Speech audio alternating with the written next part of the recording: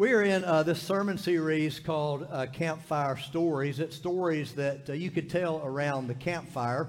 Today we are going to look at Deborah in the book of Judges. We find her story in Judges 4 and 5. 4 is the narration, 5 is the song. Next, just what we got planned in worship is what the Christian calendar is. Next week is Christ the King Sunday, and we're going to celebrate Jesus on the throne next Sunday. And then the Sunday after that, believe it or not, Rush, is Advent.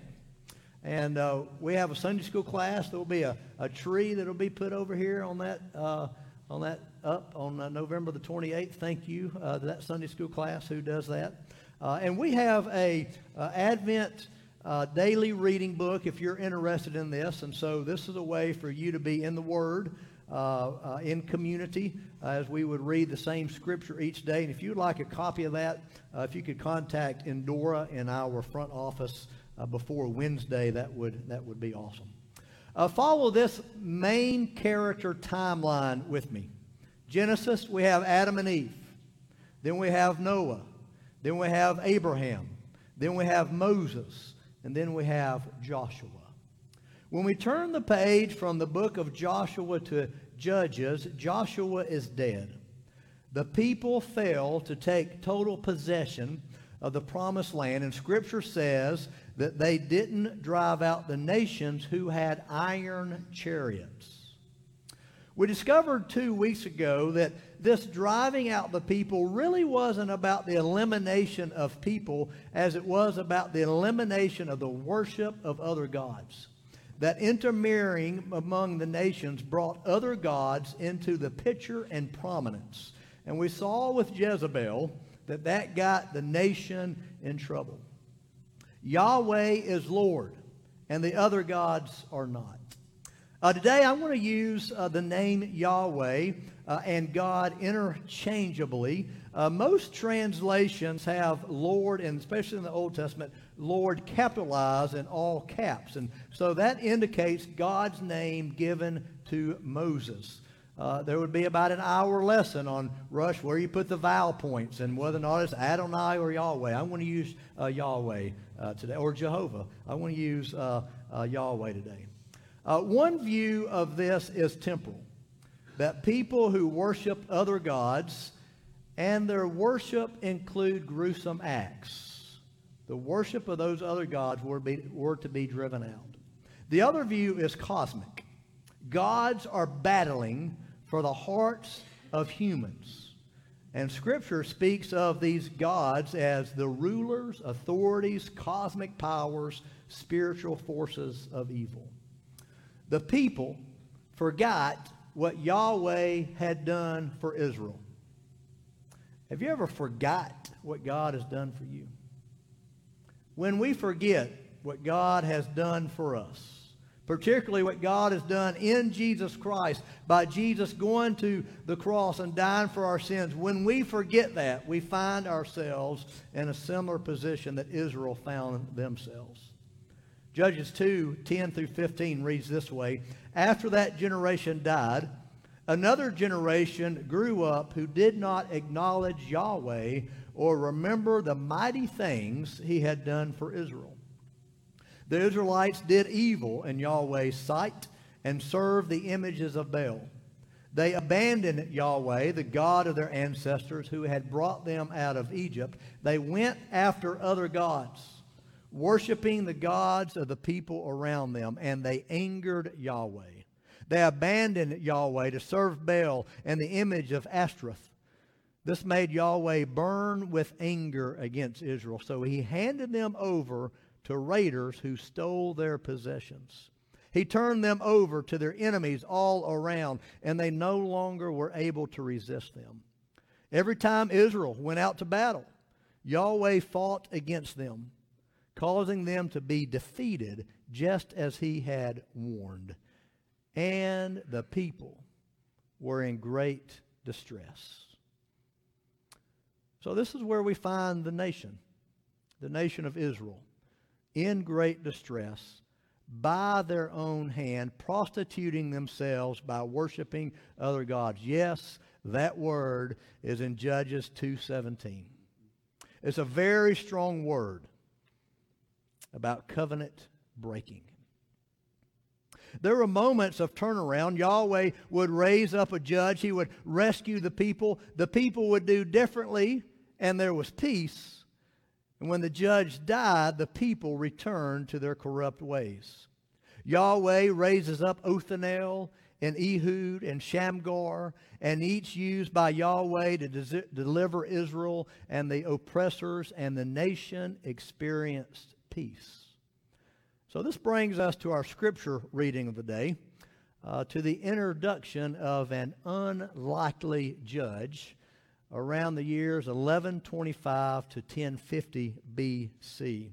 You can find our scripture reading printed in our bulletin today, Judges 4, 1 through 5. So I invite you to turn your eyes there or to open into the Bible that you brought with you today. After Ehud's death, the Israelites did evil in the Lord's sight. So the Lord turned them over to King Jabin of Hazor, a Canaanite king. The commander of his army was Sisera, who lived in Harosheth Hagoyim. Sisera, who had 900 iron chariots, ruthlessly oppressed the Israelites for 20 years. Then the people of Israel cried out to the Lord for help. Deborah, the wife of Lapidoth, was a prophet who was judging Israel at the time. She would sit under the palm of Deborah between Ramah and Bethel and the hill country of Ephraim, and the Israelites would go to her for judgment. That is the word of God for all of God's creation. Thanks be to God. 900 chariots of iron. That's a significant number. That's a military machine. The people, oppressed, cried out. Yahweh hears and responds. This is the pattern. There's a defection. A leader is raised up. There's deliverance by that leader relying upon God. Deborah, a prophet, was judging Israel at the time. Through her, God calls Barak to assemble an army to battle Sisera. Barak says he will go, but only if she would go with her. Do you know anybody named Barak? Do you know anybody named Deborah? I bet you do. It's very extraordinary to find in this time, in this place, the leadership of a female in a very man's world. It was very rare for a female to carry the responsibility of battle. This speaks to her many gifts. Many, a prophetess having insight and perspective far beyond the average, an awareness and a sensitivity that made her able to be aware of the leading of God's Spirit. As a follower of Jesus, filled with the Holy Spirit, this is available for you as well. Don't sell yourself short. Don't limit the power and the presence of the Holy Spirit available to you. That was the same power and presence of God's Spirit available to Deborah. All His gifts. Pray for all His gifts to swell up in you and use your spiritual giftedness. That was the side note. As a judge, Deborah would sit under a palm tree that came to bear her name. She weighed the disputes that were brought to her, and she gave decisions.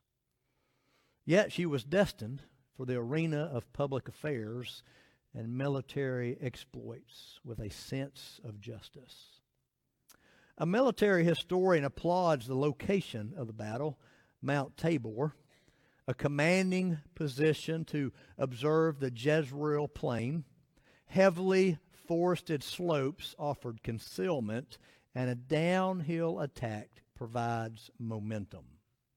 Heavy chariots became stuck in the mud and were unable to move, and soon they were overwhelmed by the Israelites' infantry.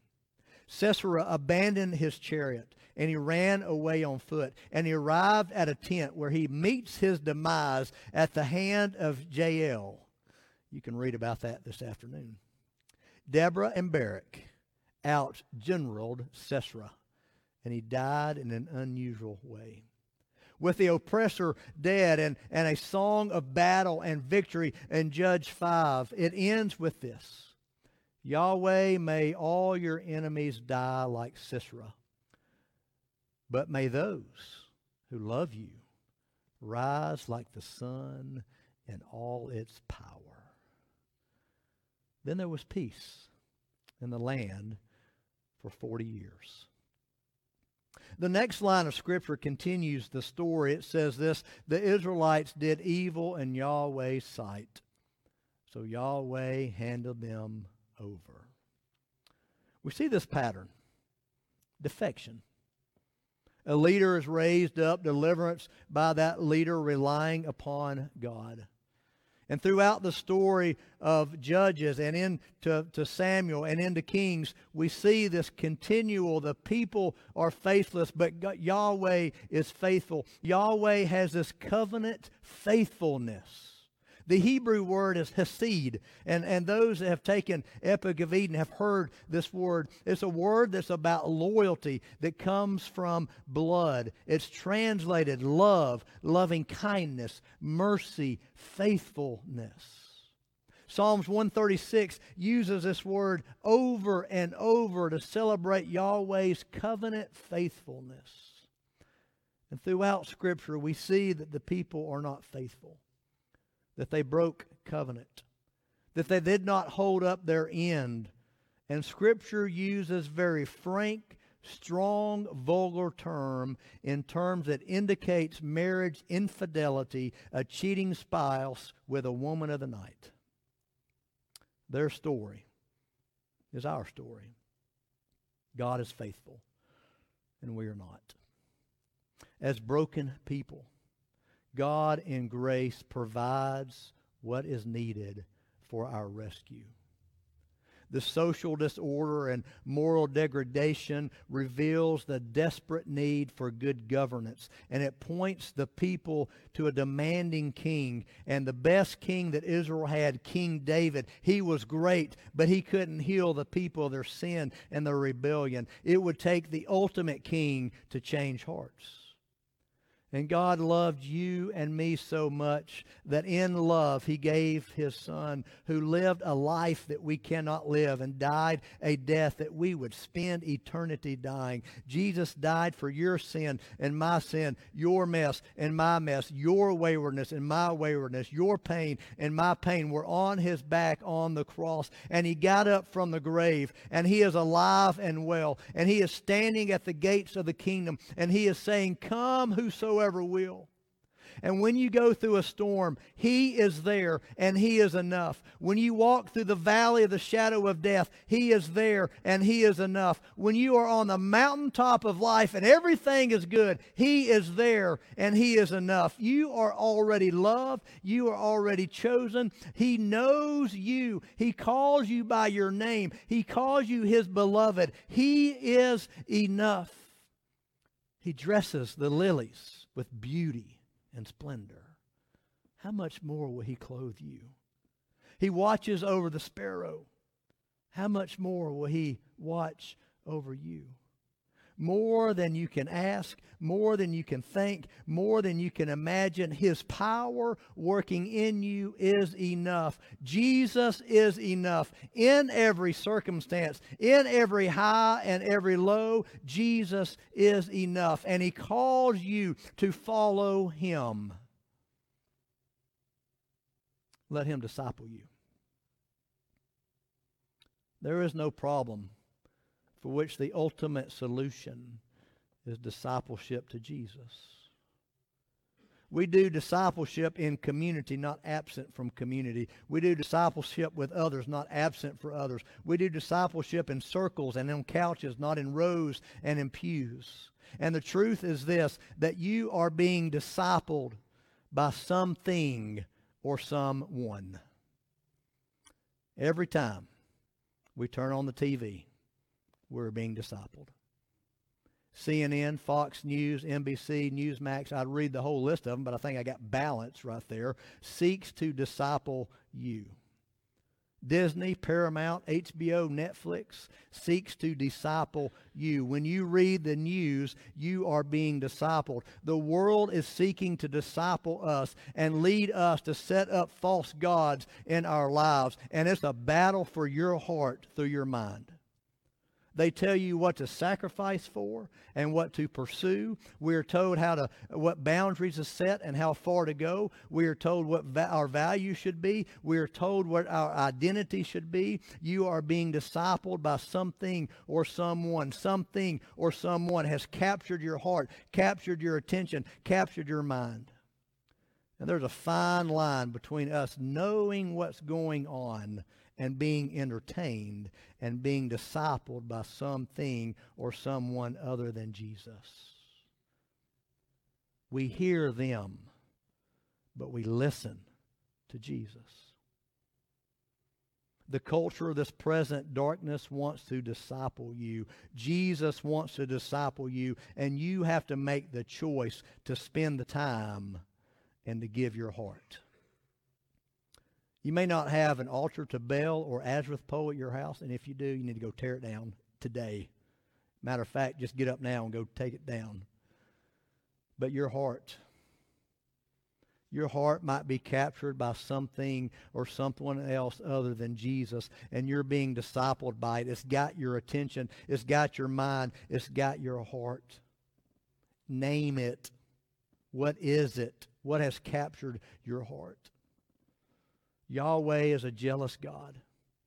And He is jealous for your heart because He loves you. His love for you is all-consuming. He loves you too much to share you with another. His zeal for you is all-consuming. His passion is burning, immense, powerful. There is no room for anyone or anything else but Himself. He loves you too much. This is why Scripture uses words of marriage, covenant breaking, and a cheating spouse to describe our waywardness. He isn't happy to be one of many gods to occupy our hearts and allow to disciple us. He makes it clear that we are to love Him with heart, soul, mind, and strength, that there should be no other gods before Him. There is no cohabitation, and there is no open marriage covenant relationship with Jesus. You are being discipled by someone or something else. It could be a fake Jesus, a fake Savior, a fake Lord, a fake sustainer, a fake provider, a fake healer. And the more that I found myself on social media, the more I found myself being played and discipled by something other than Jesus. This week, the Lord gave me a vision of my social media addiction. Hi, I'm Lee. I'm addicted to social media. And this vision that the Lord gave me, that I was being discipled by meta algorithms. And if you've seen the documentary, The Social Dilemma, you know what I'm talking about. And the vision was this: me as a heroin addict shooting up for my next fix with social media. I just read 2 Kings 22 and 23 when King Josiah goes throughout the land and he tears down the Baal altars and the Asherah poles. And Tuesday at 11:45 a.m. I took all social media apps off my phone. I'm going to miss your pictures. I'm going to miss your recipes. I'm going to miss the dialogue on the smoker group I was on about how to smoke the perfect Thanksgiving turkey. But I'm not going to miss being played and being discipled by something or someone else other than Jesus. The biblical account of Judges is clear that God did some amazing things that brought victory, and there were some uncommon weapons: an ox goad, a tent peg and hammer, trumpets and jars and torches and thorns and briars, an upper millstone, bare hands, the jaw flesh bone of a donkey. That was one of my favorite stories as a child. Slingshots. A far cry from the weapons that the armies of the Israelites faced. Friends, our battle is not against flesh and blood, Paul tells us in Ephesians 6, but it's against the rulers and against the authorities, against the cosmic powers. And our weapon called the sword, is the Word of God. And praying at all times with prayer and supplication for all the saints. We rely on the peculiar strength of the Word in praise and prayer. Make sure you're here next Sunday. In the meantime, spend time in the Word, in praise and prayer. We're being discipled by something or someone. Choose Jesus. Christ our Lord invites to his table all who love him, who seek to live in peace with one another. Therefore, let us confess our sin before God and one another. I invite you to turn with me to page 891 in our hymnal for it's number 891. It's not actually a page. Number 891 in our hymnal for our prayer of confession.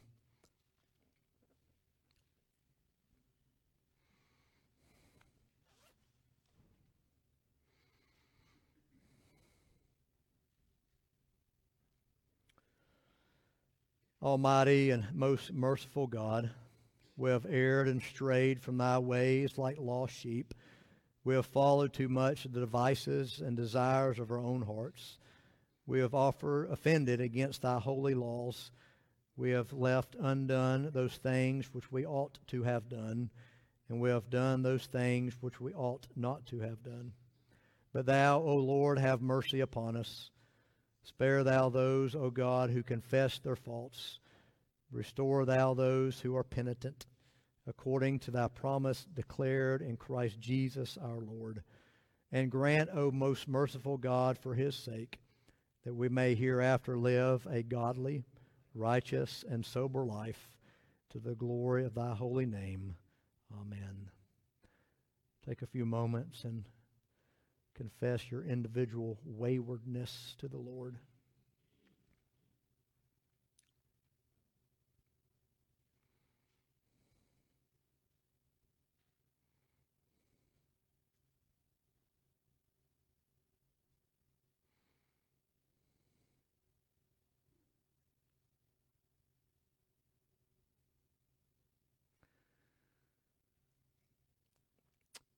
For some in this room, you have been struggling with the same thing for years. It's your it. It has plagued you. You feel ashamed because of it. You want to be set free, but it has a grip on you that you yourself cannot break.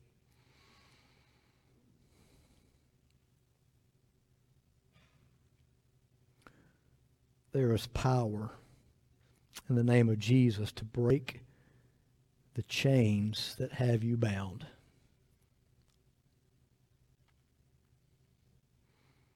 James 5:16 says, confess your sins to one another so that you will be healed. And you are yearning for that healing, and yet you are ashamed.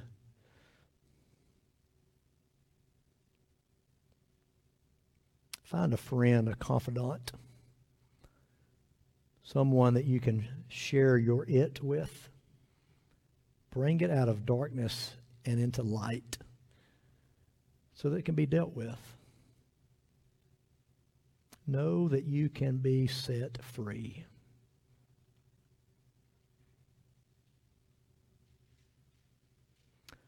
Holy Spirit, bring to our mind name and faces of those that we need to forgive.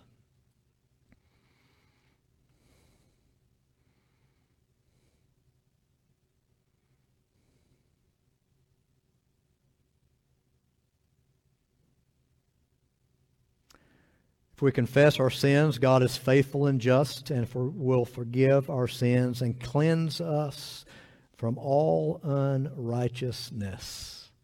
Thanks be to God.